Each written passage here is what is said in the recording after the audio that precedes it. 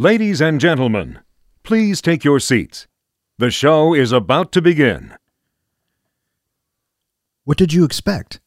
Welcome, Sonny. Make yourself at home. Marry my daughter. You got to remember that these are just simple farmers. These are people of the land. The common clay of the New West. You know, morons.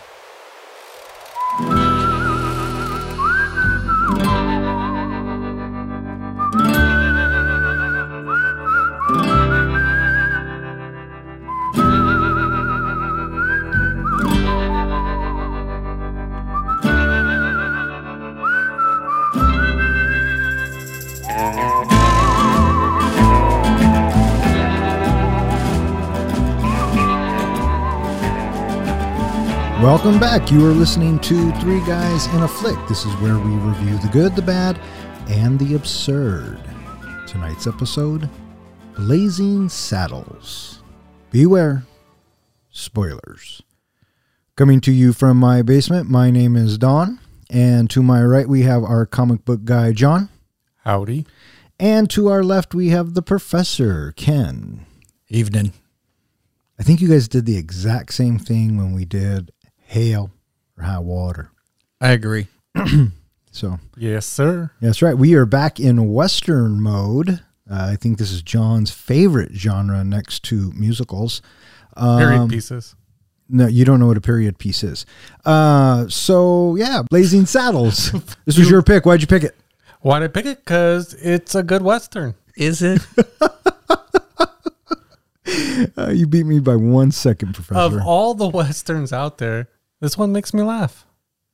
Okay, well, I hate to be the one to break this to you, but No, you don't. that says a lot about your character. Well, how many Westerns out there? Can you name any other Westerns out there that have pie fights?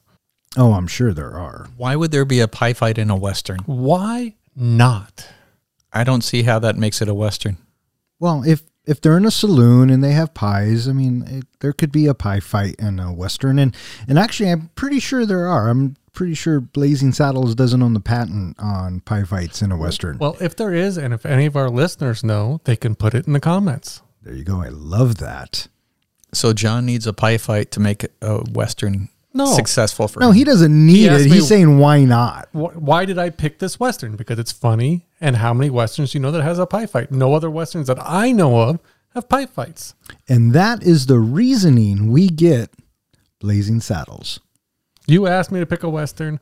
I provided. You know, I'm pretty fucking close to throwing down a new rule here that from here on out, John doesn't get to pick any movies.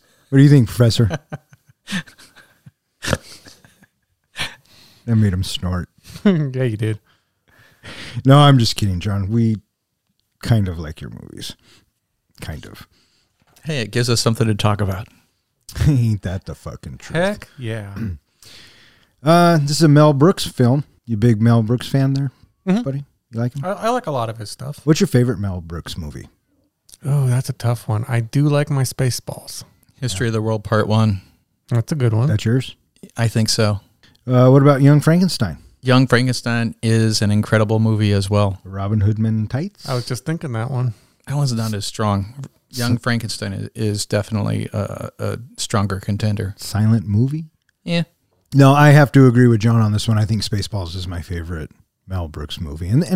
And why wouldn't it be? 87, I was in 7th grade. Very impressionable, you know. No, I really enjoy Spaceballs. But a close second to that, sir, is Young Frankenstein, for sure. Probably my first introduction to Mel Brooks. It's Frankenstein. Frankenstein. When did this movie come out? Young Frankenstein? Well, that's a really good question, John. This one.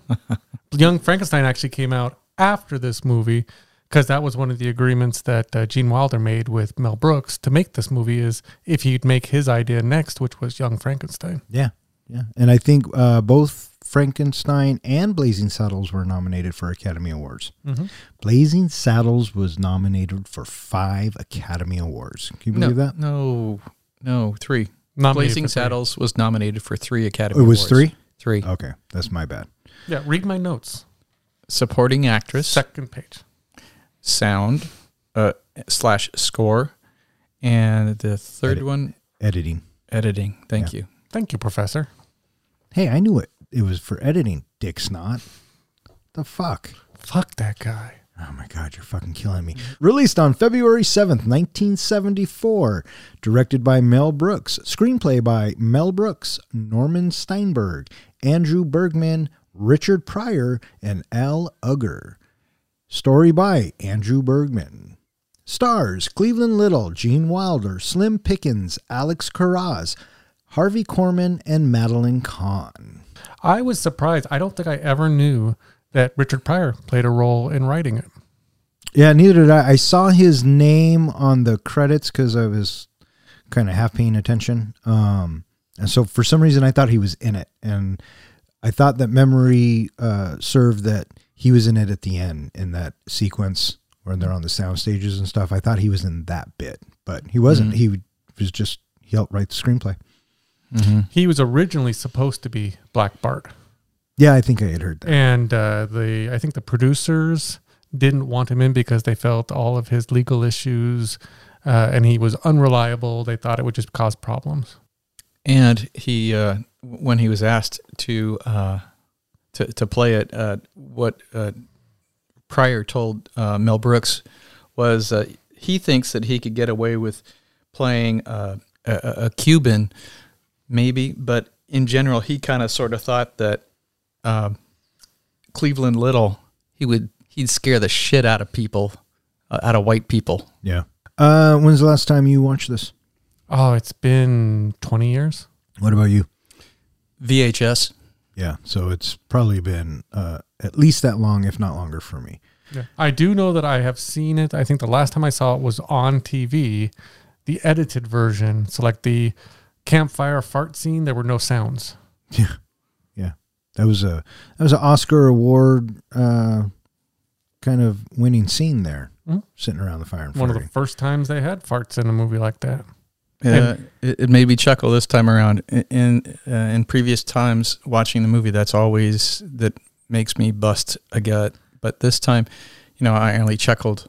And it came down to something that happens when I'm watching a movie. If I'm watching in a theater, the audience plays a large part in moving my emotions.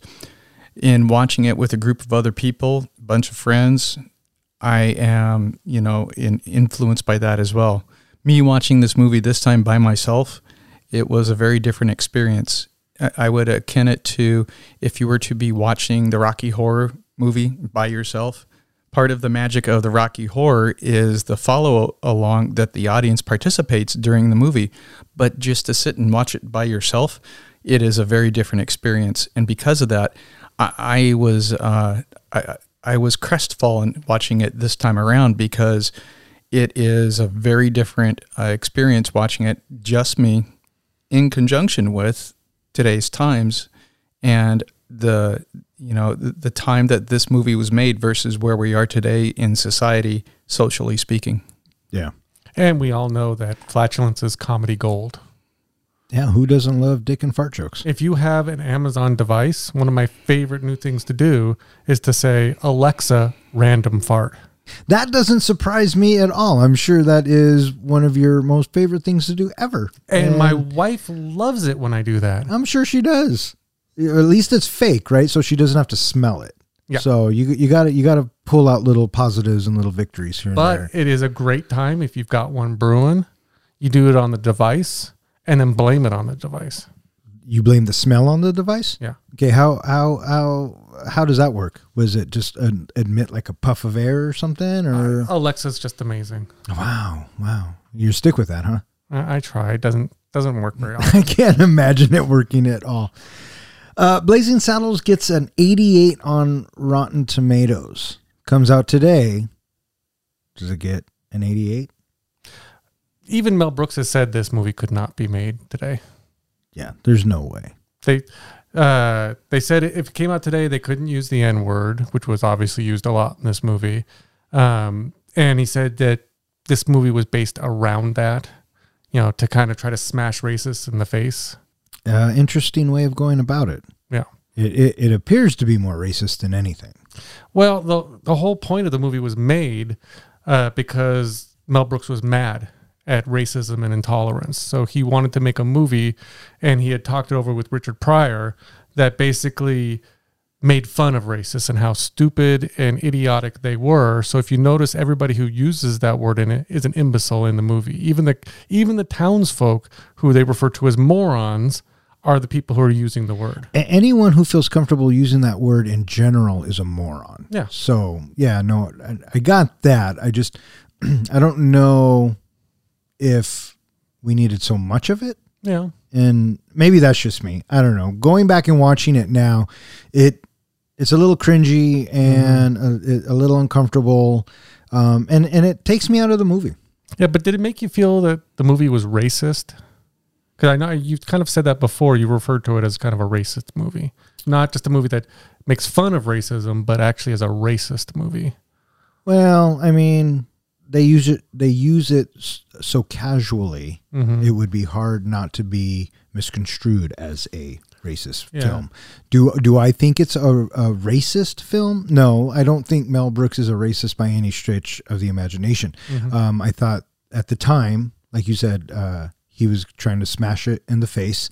And, you know, it's lame to say that it was a different time back then.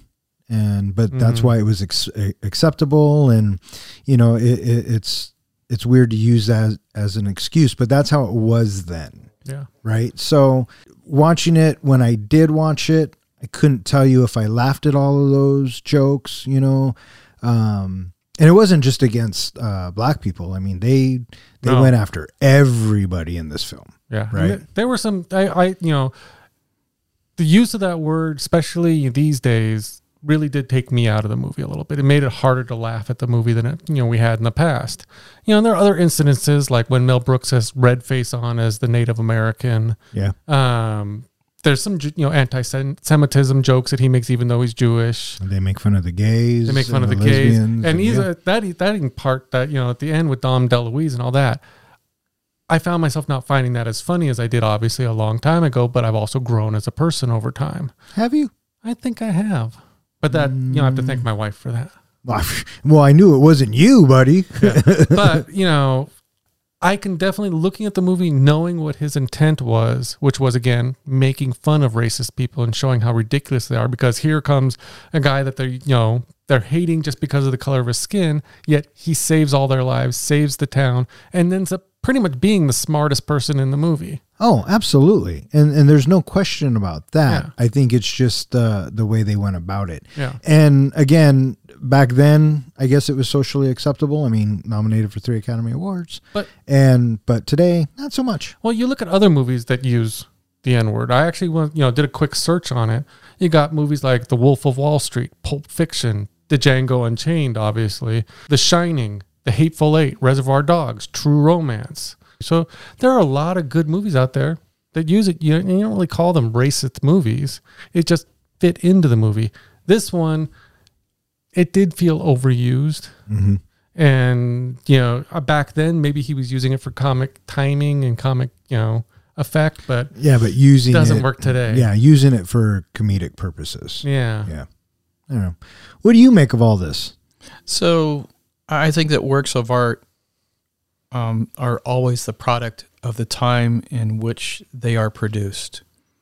And so this is how it was then. And I agree with John that our discomfort stems from the fact that we have grown and we have evolved to know that this is something that is uncomfortable. It's not okay. It's offensive. But when this movie was made less than 10 years after the Civil Rights Movement. Yeah. This movie was made less than 6 years after Martin Luther King's assassination.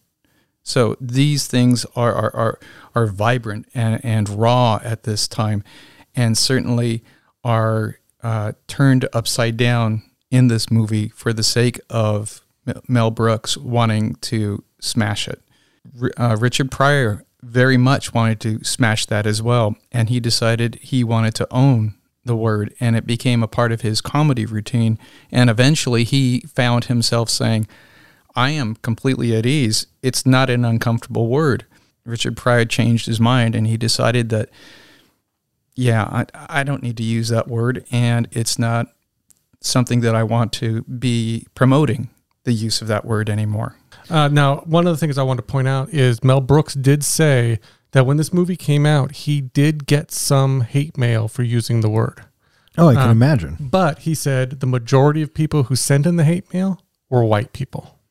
He never had any black people complain to him, according to Mel Brooks. Mm-hmm. Interesting. Interesting. Knowing what we know now and watching it recently, is the way you feel about it going to affect your ratings at all? Rewatchability, maybe. That's a good question. No. Interesting. In order to ruin a western town, a corrupt politician appoints a black sheriff who promptly becomes his most formidable adversary. This movie was made for $2.6 million and grossed $120 million. So, yeah, well, apparently people loved it. And you have to think, a movie that came out in 1974 grossed that much. Yeah, crazy. It was a big gamble. The producers of the studio, he was asked several times to make changes, of which he did none of. And so they chose to release it in February. There's off months in Hollywood where they release a movie that they're not sure how it's going to do. And February was when this was released. And it turned out to be such box office gold that up until Black Panther, this was the #1 grossing movie released in February. Producers actually did not want to release this movie. They originally decided to just throw it in the trash and take the loss. But and when they first saw it, and then Mel Brooks screened it for, I believe, a bunch of other people who worked there and other people, and they loved the movie, so they gave it a chance with a small release initially. Yeah. On the American frontier of 1874, a new railroad under construction will have to be rerouted through the town of Rock Ridge in order to avoid quicksand. Realizing this will make Rock Ridge worth millions, Attorney General Hedley Lamar wants to force Rock Ridge's residents to abandon their town and sends a gang of thugs led by his flunky Taggart to shoot the sheriff and trash the town. The townspeople demand that Governor William J. Pettimay appoint a new sheriff to protect them. Lamar persuades dim-witted governor to appoint Bart, a black railroad worker about to be executed for assaulting Taggart. A black sheriff, Lamar reasons, will offend the townspeople, create chaos, and leave Rock Ridge at his mercy. So we open with a railroad scene, and we have the workers swinging their spikes, doing a bunch of nothing. They were just swinging those spikes into the ground. I do have to say, though, they were building that railroad faster than I think Sound Transit has made it. And when we get Lyle, sing us a song. Oh my, okay, so I did chuckle at this point. I thought this scene was pretty funny. Yeah, they come up, they want him to sing a song. I get a kick out of you. That was awesome. That sounded so good. It did. And then when the background singers come in and go, ooh, so that scene made me chuckle, but I mean, the scenes were far and few between. I did read a little interesting fact about that scene. The character Lyle, the henchman, did not want to use the N-word. He was very much against using the N-word in that scene. And Cleveland Little told him, it's okay to use it here. I'm okay with it because I know you don't mean it. If you meant it, I pretty much have to knock you out. Yeah. And I'm sure that's probably how it was on set, It didn't seem to bother Bart in the film. He kind of approached it like, like everyone should. It's an ignorant word and it just kind of rolls off his back, right? Mm-hmm. And I love that railroad people were just making assumptions. No, don't sing that. Swing low, right? And then they go right into Camptown Races. I mean, so again, a little bit of a chuckle. From there, we move on to Hedley Lamar's intro. Harvey Korman of Carol Burnett fame. I thought he did a great job. He was very good. No, he was definitely a villain, right? Mm-hmm. So that was Harvey Korman. Yeah. And I do love the fact that he makes a joke about being sued, by Hedley Lamar. Yeah. And he really did they ended up getting sued by Hadley. Yeah. And because he always makes it a point to, no, they call him Hetty. Hedy Lamarr. Hedy Lamarr. And he's Hadley Lamarr. Right. Yeah. You're very much a mustache twirling villain for the time. Very much fit the period we were in. And then we move on to the quicksand scene, and the quicksand is pretty silly. Have either of you ever encountered quicksand in real life? No. I can't say that I have, sir. I haven't either, and I guess it is exceedingly rare, but from time to time, it makes its appearance in movies and cartoons and such. Yeah. Quicksand. I immediately thought of Indiana Jones and the Kingdom of the Crystal Skull. They fall into quicksand. Mm-hmm. I was thinking of Princess Bride. Ah, the Princess Bride. Absolutely. Yeah, there's a ton of movies out there. It was kind of funny when they're going to... the gang shows up as they're sinking into the quicksand, and they get a rope and they throw it and they save the hand truck. Mm-hmm. Just on and on and on with this movie. And then we move on to the residents at church, and as they're singing their song, I don't remember what the lyric was, but it ends with something to do with their town is shit or something like that. Yeah, they were bashing the town and just kind of trying to accept life as it is. And everyone's last name was Johnson. Yeah, which was obvious, very convenient. Yeah. I saw the sign for the Howard Johnson. Mm-hmm. So did you see the outhouse had an orange roof on it? Which is, I guess, traditional for Howard Johnson establishments. Oh, is it? Yeah. So, yeah, we meet the town. I noticed that there was Higgins from Magnum P.I. Yeah, John Hillerman, is it? I think so. Hillerman, yeah. It's funny. A while back, I believe we came over here and we watched Dr. Strangelove. Mm-hmm. I had never seen that movie before, but I had seen Blazing Saddles.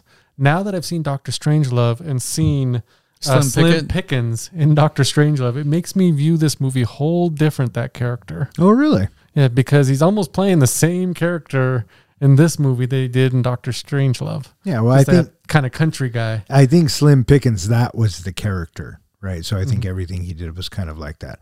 All I remember about that night is I think I fell asleep. Yeah. Did you catch the part about Slim Pickens riding the bomb all the way down? Yeah. Yeah, just every time I watch him in every scene in Blazing Saddles, I kept seeing him yahooing as he's flying down on the bomb. Yeah. For the entire shoot, when they were there out in the desert, Slim Pickens, he had an RV that he stayed in, and he would make a campfire each night, and he would sit out there for the evening with his Winchester rifle. Oh, yeah? So, yeah, I think it's the same guy. He's pretty country. Yeah. They see the quicksand, and now they have to reroute the railroad, and then they decide how they want to get rid of the townsfolk, right? So they come in and they want to chase them off, right? And so now they go to the governor and say, we meet the governor. And I thought the first thing I thought of at this scene, and I know this was made before Spaceballs, but he was very much the same character as he was in Spaceballs, President Scroob. I've seen him play different parts in different movies. This is the role I probably liked least of Mel. I mean, not only did he kind of play the same guy, from Spaceballs, but he played it way dumber, way clueless, a little bit cross-eyed. I really wasn't into the character at all. I didn't find him funny at all. Yeah, I didn't find the mayor funny either. He was a very pedestrian character for me. So I guess just overnight, Bart gets to become sheriff. Right. This is Hedley Lamarr's idea that he is going to take something so repugnant to the townspeople that they're going to want to leave because this is such an atrocity to have a black sheriff. Right. Never heard of, right? This is and that's how he kind of convinces the mayor. You'll be known for being the first to allow a black sheriff.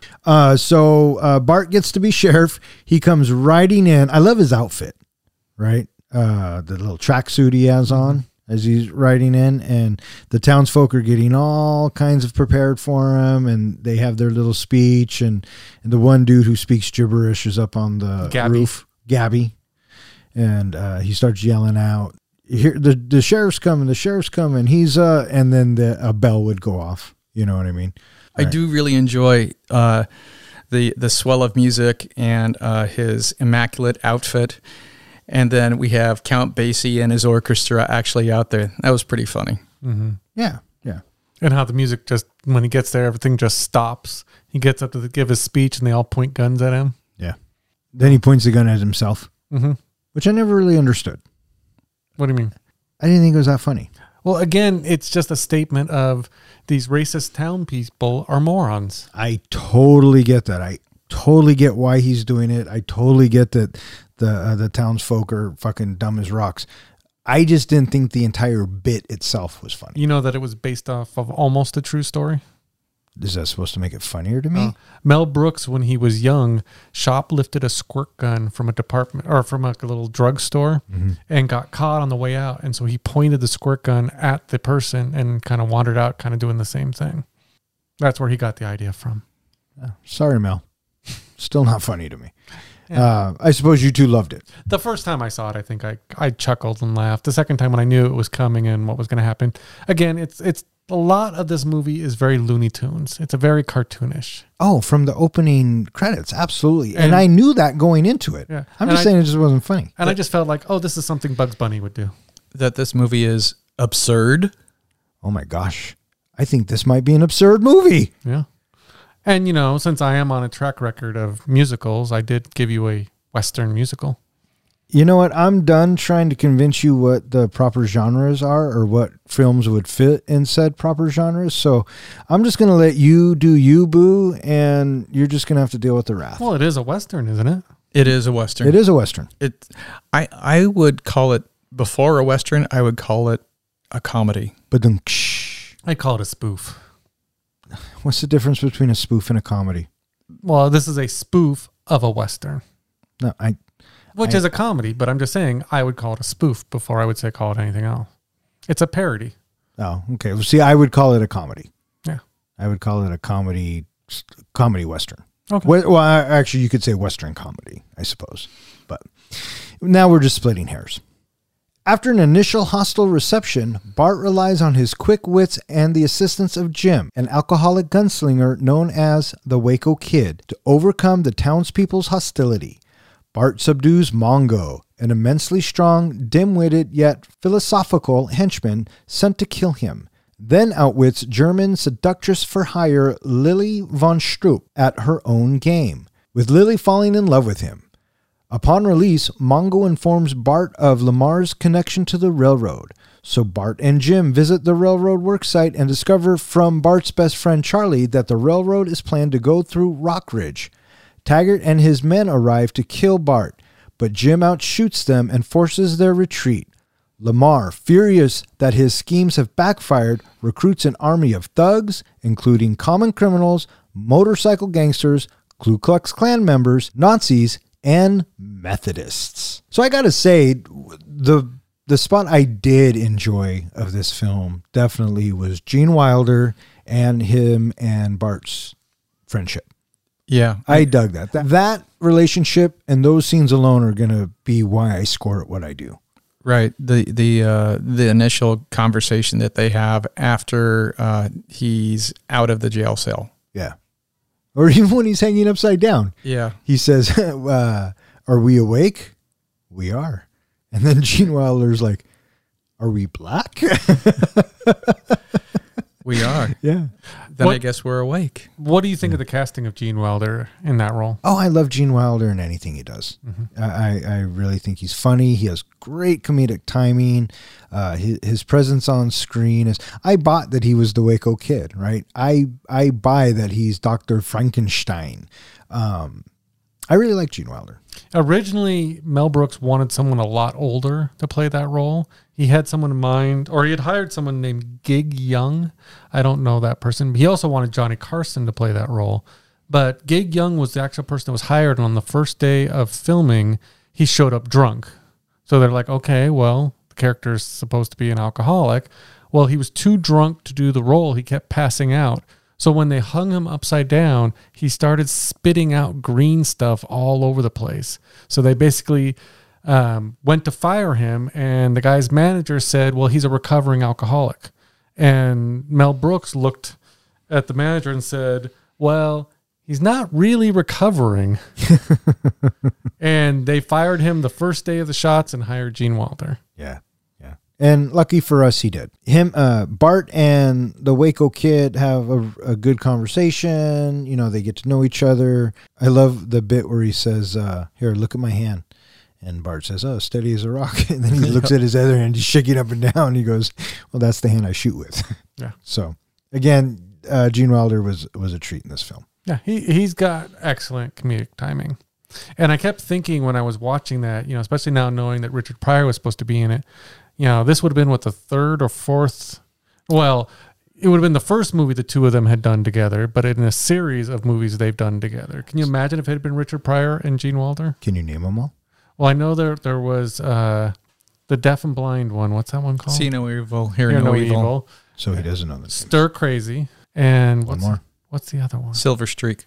I don't think I've seen that With one. Jill Claiborne on a train. Yeah, I've seen all of their collaborations. Yeah. I love See No Evil, Hear No Evil. That's a great probably movie. the fun one of the bunch. Yeah. Silver Streak's okay.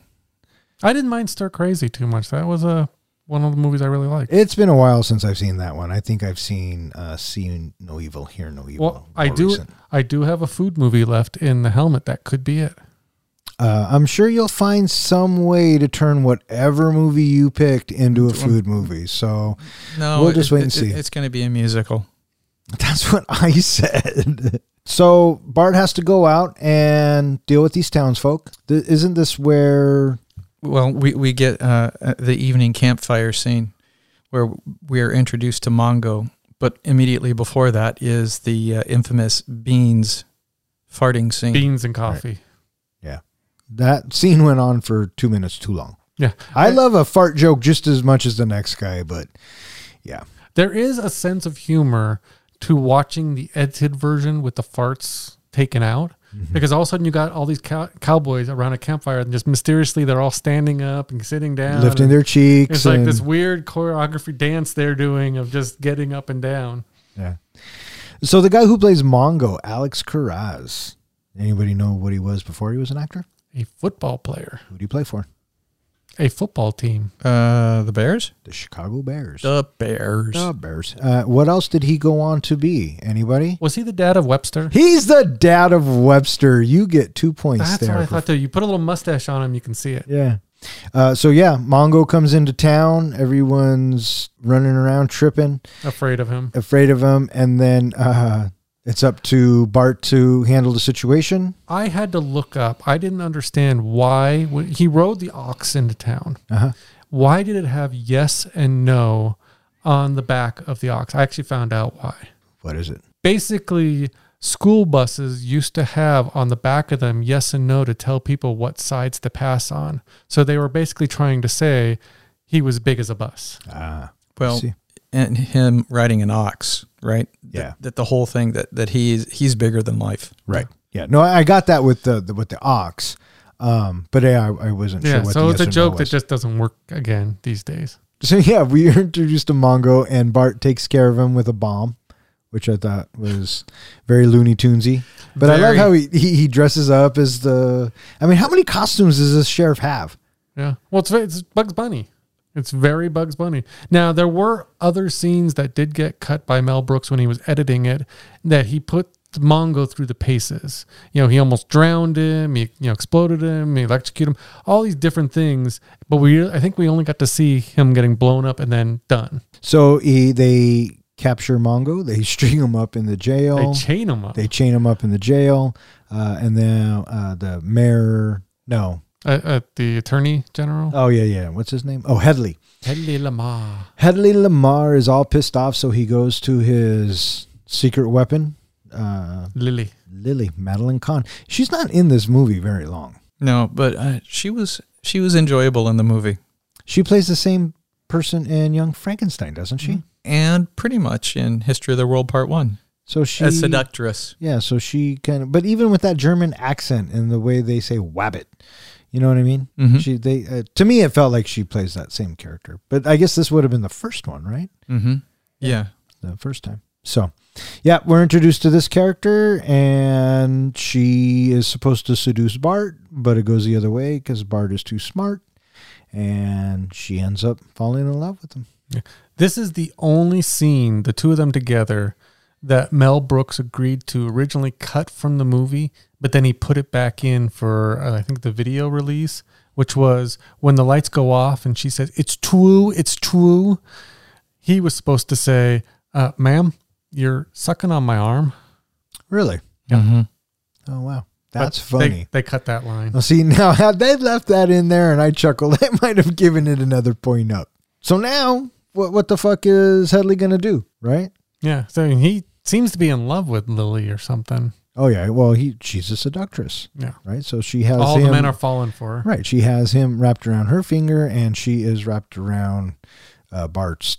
Well, the performance arm. that she does before, that earlier that evening, Mel Brooks actually wrote the song that she sang. Mel Brooks wrote all of the songs they sang. And he says that is the dirtiest song he's ever written for any movie. I didn't think it was that dirty. Well, apparently it was the dirtiest that he has written. No, I mean, It had its little snide jokes in it. didn't make it funnier. No. Sorry.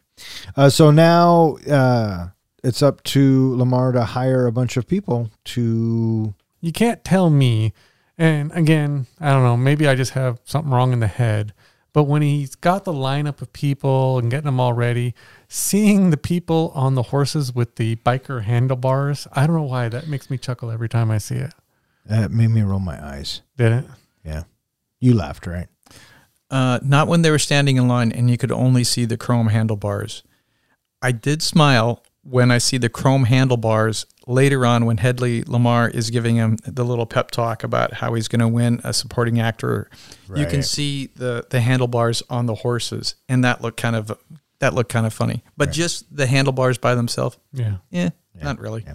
So not only does Bart succeed on kind of winning the townsfolk over, and he succeeds in winning the seductress over, but now Mongo even wants to be part of their gang, right? So they release him, and he tells them about the railroad, and so him, Bart and the Waco kid have to do some recon.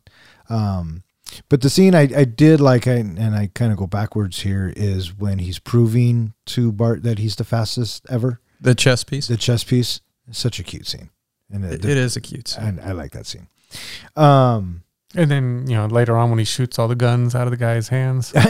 Yeah, and I love how, or well, first he puts his hands out, and everyone's starting to give him 5, like he's just one of the guys, and that's how I always kind of took the character. He didn't see black or white; he saw human, right? And I thought Gene Wilder played that great. So, yeah, One of the scenes I really enjoyed was during the lineup scene when all the people are going up and signing in, the one guy's chewing gum and all that, is when Bart and Jim lure the Ku Klux Klan members around the corner.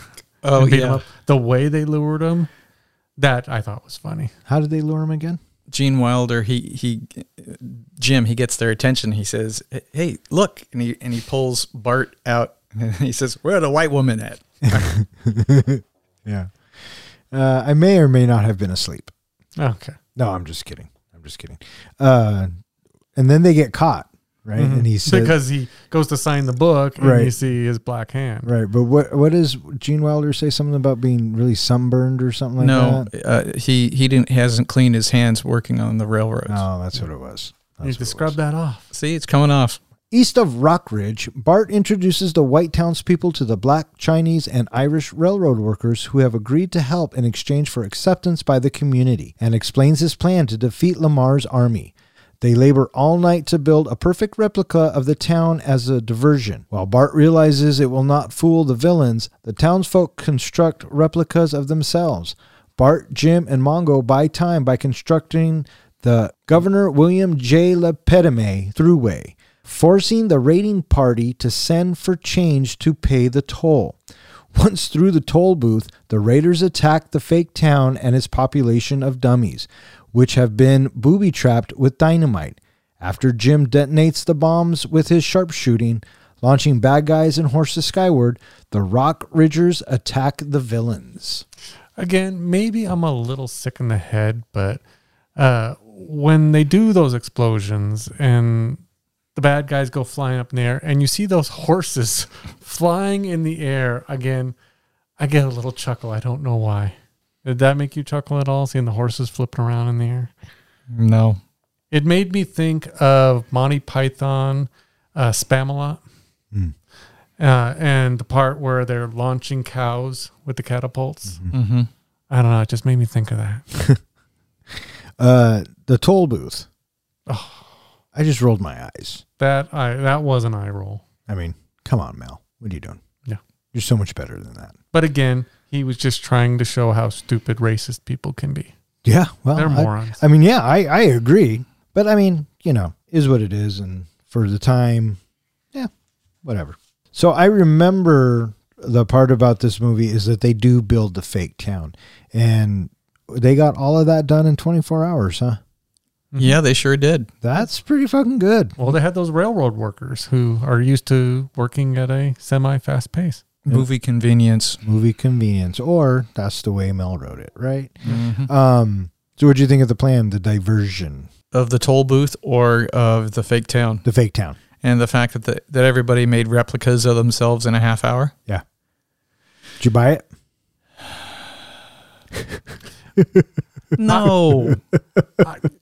My wife who doesn't watch these movies, I did make her watch this movie. Why? Because I like to get her take on it because it's her initial reaction, first time seeing it. You like listening to the hate. Yeah. When this part came up, the hate came out. She was like, oh my God. And she even looked at the town because, they had the fake town, but the road was all covered in bushes and tumbleweeds. And she was like, come on. I'm like, it's not meant to make sense. It's just a comedy. So you make her watch it so you can get her reaction, and then when she gives you said reaction, you tell her why ask her why she's having that reaction? Yeah, I'm curious. Well, no, she told you, she showed you what the reaction was. She was like, oh, fuck, come on. And you're like, it's a comedy, let it go. I didn't say let it go. I just... That's exactly what you were saying with your comment. Oh, your poor wife. I really feel bad for Julie. That's for terrible. just seeing the movie or being married to me? I was just going with the movies, but now that you bring it up, that woman is a saint. So they pouring into the town gets blown up, and then the ridiculous fight ensues. And this is where you lost me. This is why I think this movie is 30 minutes too long. And it's only an hour and 39 minutes, right? Why pan up and show us the entire studio lot? I don't know, because Mel Brooks thought it was funny, and they break the fourth wall throughout the entire movie. Mm-hmm. Yeah, they're always looking at the camera. Yeah, this is I just read somewhere, and again, maybe I'll have to go back and watch this scene. But when they pan up and show the studio lot, apparently you can see the set of Dukes of Hazzards. Cool. I would not ever have known to look for it. Me neither. Nor would I have recognized it. And I did watch a lot of Dukes of Hazzard. Who didn't? Daisy Duke. This is just the good old boys. You ever done a tour of Warner Brothers? Them darn Duke boys. It was kind of nice to see that a lot of it hasn't changed. A lot of it's still the same. We did one 4 years ago, so not that long ago. We got to visit the Friends set. I got to sit on the Bat Pod. Wow. I sat in the Throne of Atlantis it was right before Aquaman came out, so whatever year that was. But yeah, it was a lot of fun. We went on a tour about, I think it was 3 or 4 years ago, and we went during Halloween. So it's when they had all the Halloween houses, haunted houses set up, and it's a great time to go if you can go, because they had a Arkham one set up with the Joker and Batman and all the villains. Oh, you were just all kinds of happy in your pants, weren't you? Oh, heck yeah. Yeah. The resulting brawl between townfolk, railroad workers, and Lamar's thugs literally breaks the fourth wall and bursts onto a neighboring movie set where director Buddy Bazaar is filming a Busby Berkeley-style Top Hat and Tails musical number into the studio commissary for a food fight and spilling out of the Warner Brothers film lot onto the streets of Burbank. Lamar, realizing he has been beaten, hails a taxi and orders the cabbie to drive me off this picture. He ducks into the Guaman's Chinese Theater, which is showing the premiere of Blazing Saddles. As he settles into his seat, he sees on-screen Bart arriving on horseback outside the theater. Bart blocks Lamar's escape and shoots him in the groin. Bart and Jim then enter Grauman's to watch the end of the film, in which Bart announces to the townspeople that he is moving on because his work is done, and he is bored. Riding out of town, he finds Jim still eating his popcorn and invites him along to Nowhere Special. The two friends briefly ride into the desert before dismounting and boarding a limousine which drives off into the sunset. Roll credits. So you were not a fan of this breaking the fourth wall scene going across the set, No, I thought it was dumb. Professor? No, when we pan up and we look at the whole lot, it's like, just, oh my I don't think you liked it. gosh. It just, no, it was, and the fact that Hedley Lamar knows immediately that he can hail a cab and he has cash to pay for the movie. The problem I had with this scene is that it just went on and And on on. and on. Absolutely. You know, and for them to arrive at, it was a very jumbled ending, right? Because they ride into the theater, they sit down, and then they get to watch the movie, and then we are expected as the audience to snap right back into Blazing Saddles, right? The Western musical period piece that you picked.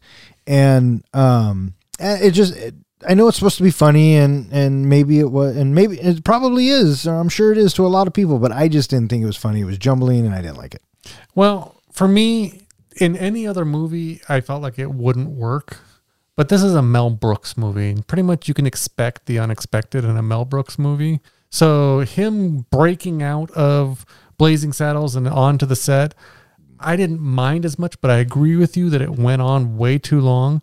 They didn't need to do the food fight scene. The scene with Dom DeLuise was somewhat funny, but very cringeworthy.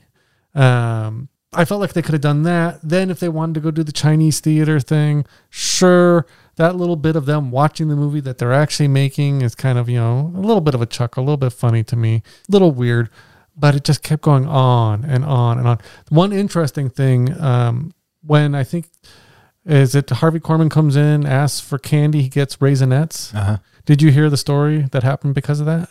No. Because Mel Brooks had mentioned Raisinets in the movie, the Raisinette company, I think it was Nestle, started sending him Raisinets every month, like boxes and boxes of Raisinets, to the point where he is just completely sick of them. Do you like Raisinets? I don't mind them. I like them. Do you like them? Not at all. Katie enjoys getting those when she goes to the movie with her friends because then she offers them to everybody.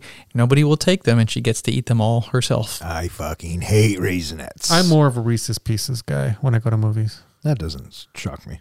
Yeah, the ending, it could have worked a lot better if I wasn't watching it by myself. If I was watching it with other people. Really? It would have made it better for you? I think. Interesting.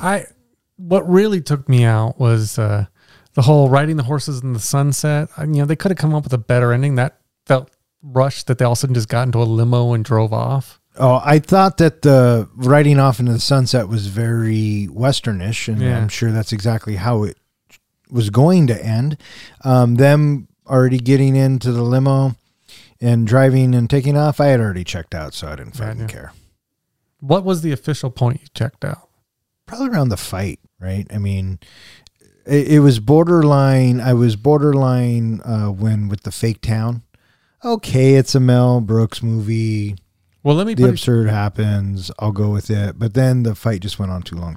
Let me put it this way. In Don's standard, you can tell how much you hated or liked or hated a movie. How many times did you check the clock throughout this movie? No, I didn't. I just let it run because I knew Okay. I knew it was short to begin with. Okay. So Same. I didn't check the clock at all, but I did find myself saying several times inside my head, come on, let's go. Come on. Come on, let's get through this. yeah, I think I fell asleep when they went back to when they went to the railroad camp to tell them, get all the shovels, get all the wood, get all this. We're going to go make a fake town. I had to rewind it because, Mel Brooks was putting me to sleep. Well, the person that I was watching with, Julie, she kept telling me every time she got up, don't pause, please. Just keep letting it play. And Don't pause it. And you fucking paused it, didn't you? Yeah. Yeah, you're such a dick. That, or she would look at me every so often and say, is it almost over? Wow. Again, Saint, your wife. Okay, there you go. I think that this movie has not held up for me very well over time. Agreed. Do either one of you recall having a particular fondness for the movie in your past, that when you remember seeing it for the early days of seeing it, that it was funny to you? Well, let me put it this way. You ever have those movies that you haven't seen in a long time and you think, God, I remember that movie being, really a good movie. I want to go see it. And then you go back and it's a real letdown, that you thought it would be funny or you thought it would be this great movie, but you must have been remembering something wrong from your childhood.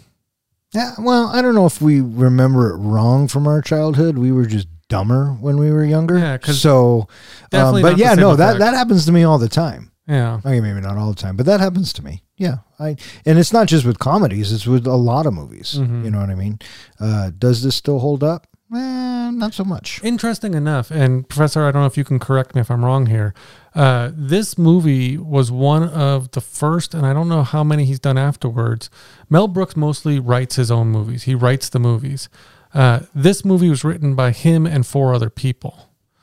So I thought it was interesting that maybe that's just why it didn't work out as well. It's not as up to par as you would expect from Mel Brooks compared to his other movies. Yeah, maybe. All right, so what do you guys think? You guys ready to rate this bitch? I'm ready. Sure. You want me to go first since this was mine? Sure, buddy, go ahead. Okay. Professor, do you want to explain how we do our ratings? Yeah, sure, why not? So, a 5 is a movie that you are ready to watch immediately. You walk out of the theater and say, I'm ready to watch that right now. That's going to be a 5. You're ready to watch it at any time. A 1 is a movie where you saw it and you have no desire to see it again. For whatever reason that took you into the movie, it did not rise to any expectations and you have zero desire to ever see it again. So a 3 is going to be a movie that you feel, yeah, I'll watch that again. Maybe you end up owning it. Maybe you end up watching it again in a couple of weeks or a couple of years, but you'll watch it again at some point. And a 0? A 0. Somebody owes me 2 hours of my life back. There you go. That is our rating system. My wife actually asked me if there was anything lower than a 0 to give this movie. Well, that just doesn't make any sense. Yeah, that don't make no sense. 0, 0, 0. Okay. Basically, for me, going in to watch this movie, I had higher expectations. I thought, okay, I remember this movie being really funny. I remember it being, a typical Mel Brooks film. I like a lot of Mel Brooks movies. And then, like I said, it was a little bit of a letdown. But one of the things I really wanted to experience with this movie was seeing it through the eyes of somebody who had not seen it before, to see if any of the comedy holds up to what it did back then and what the reactions were, especially in this day and age. So that's why, I asked Julie if she would watch the movie with me. Finding myself having to explain in several parts why certain things might have been funny or what the purpose of this movie was, or the fact that, no, he's not just being racist to be, funny, racism and all that. He's actually trying to, smash racism in the face.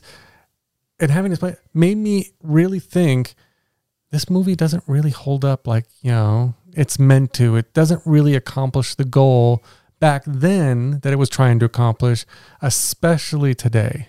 So for those kind of reasons, I understand and I applaud Mel Brooks for trying to do what he was doing, especially working with, Richard Pryor and other people for trying to get a statement out there, back when, Hollywood even today still has a lot of racism running through it. I mean, look at some of the award shows and some of the people that have won the awards or given awards.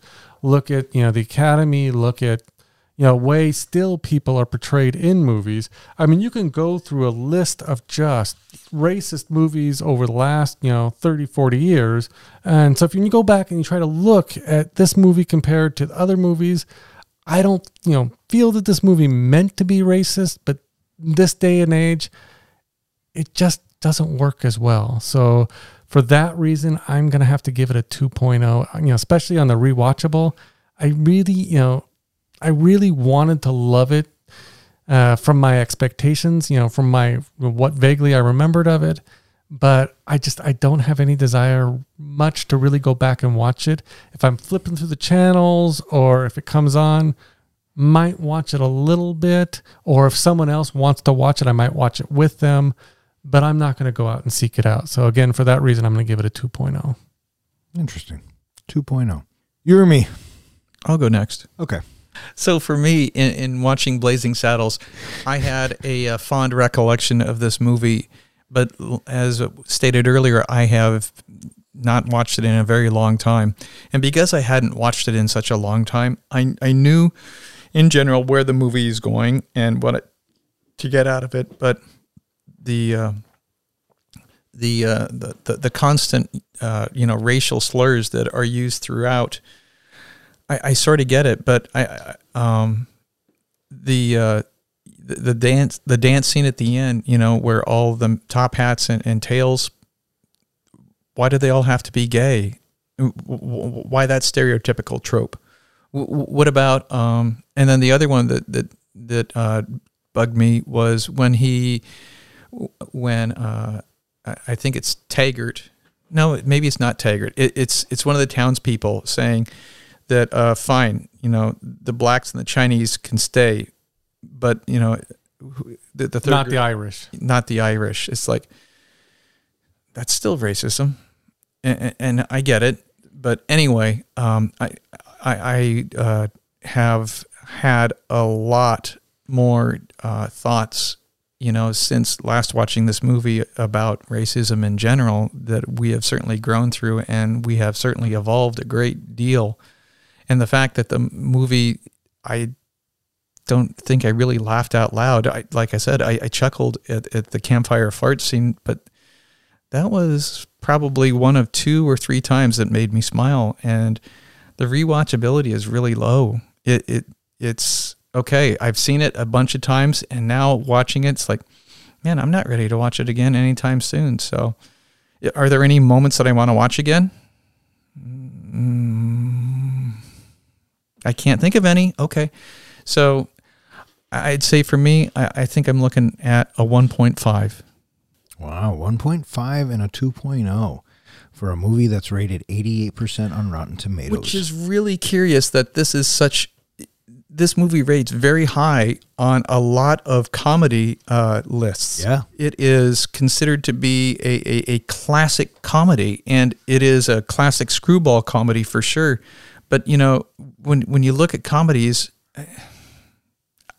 I don't know. It's just not there. So here's the thing you have to ask yourself. When were these lists compiled? And if they were compiled a long time ago, if we redid the list today, or whoever does the list, would this film still be on it, do you think? Yeah. So, I mean, all questions we'll probably never get answers to.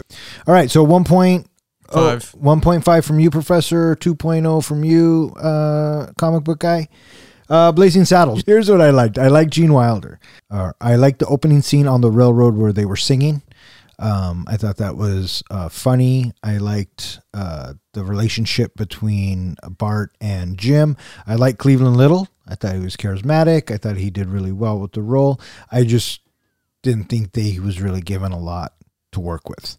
Right. The script, the story, it's a very bad guy versus good guy, zany Bugs Bunny, like you were saying, over the top, absurd type of movie.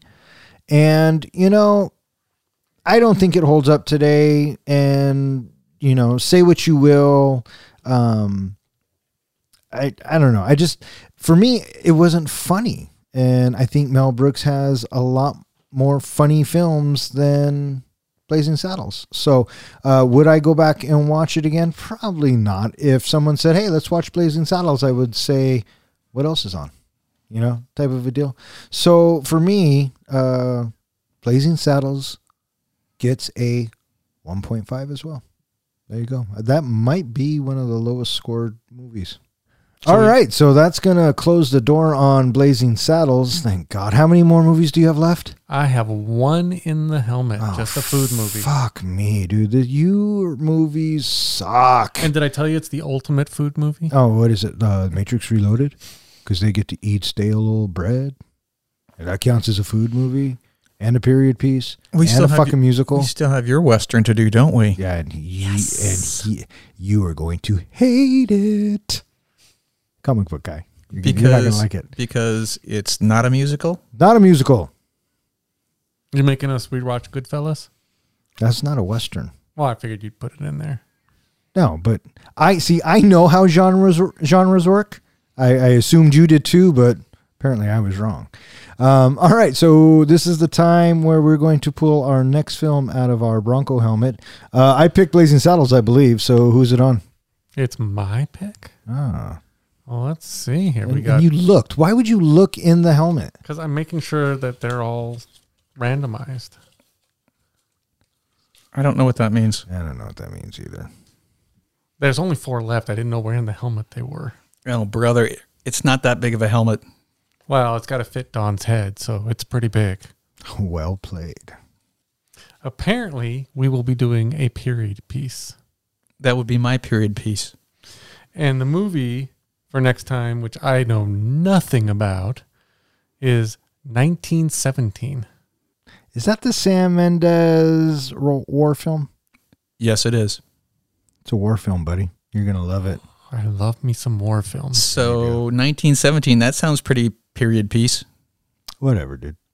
All right, so kind of things for looking forward into the future. We have a special, a couple special episodes coming up in October, and then we are going to get into the fan picks. Don't think that we forgot about you guys who have submitted the movies. We haven't. We will review them. You have John's word on that. Yeah. And really looking forward to it. Yeah, we have a lot of fun stuff ahead for you guys. Yeah. So we just want to say thank you to our one true listener. Thank you for listening. And John promises he'll get our pods up on Thursdays. I'm just fucking with you, dude. You guys should see his face right now. It's coming from the same guy who, when I had my heart attack, I'm sitting in the hospital and he's texting me, "Why haven't you posted the podcast?" That's right. Why haven't you? You were able to sit up and type on your phone. I don't see the problem. Don't forget to follow us.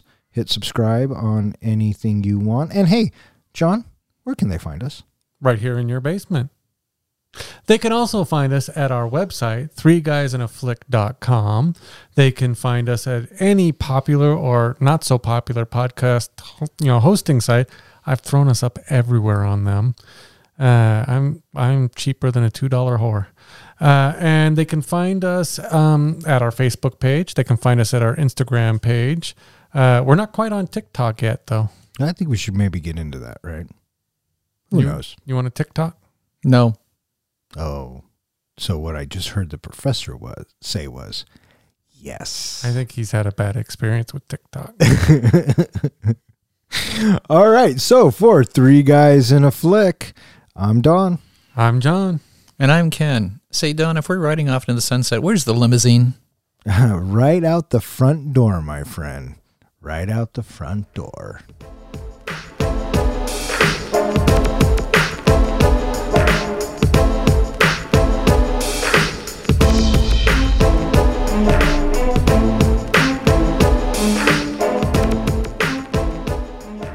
Olson Johnson, Howard Johnson, Gabby Johnson, Reverend Johnson, Van Johnson, Harriet Johnson. Yippee-ki-yay, motherfucker. All right, so, yeah, you're not picking anything ever again, dude. You suck. I really wanted to pick my food movie out of that helmet. I kind of just want to know what it is now, but no, I'll wait. It's cool. Julie knows. Of course she does. She picked it. All right, fuck off. I love you all.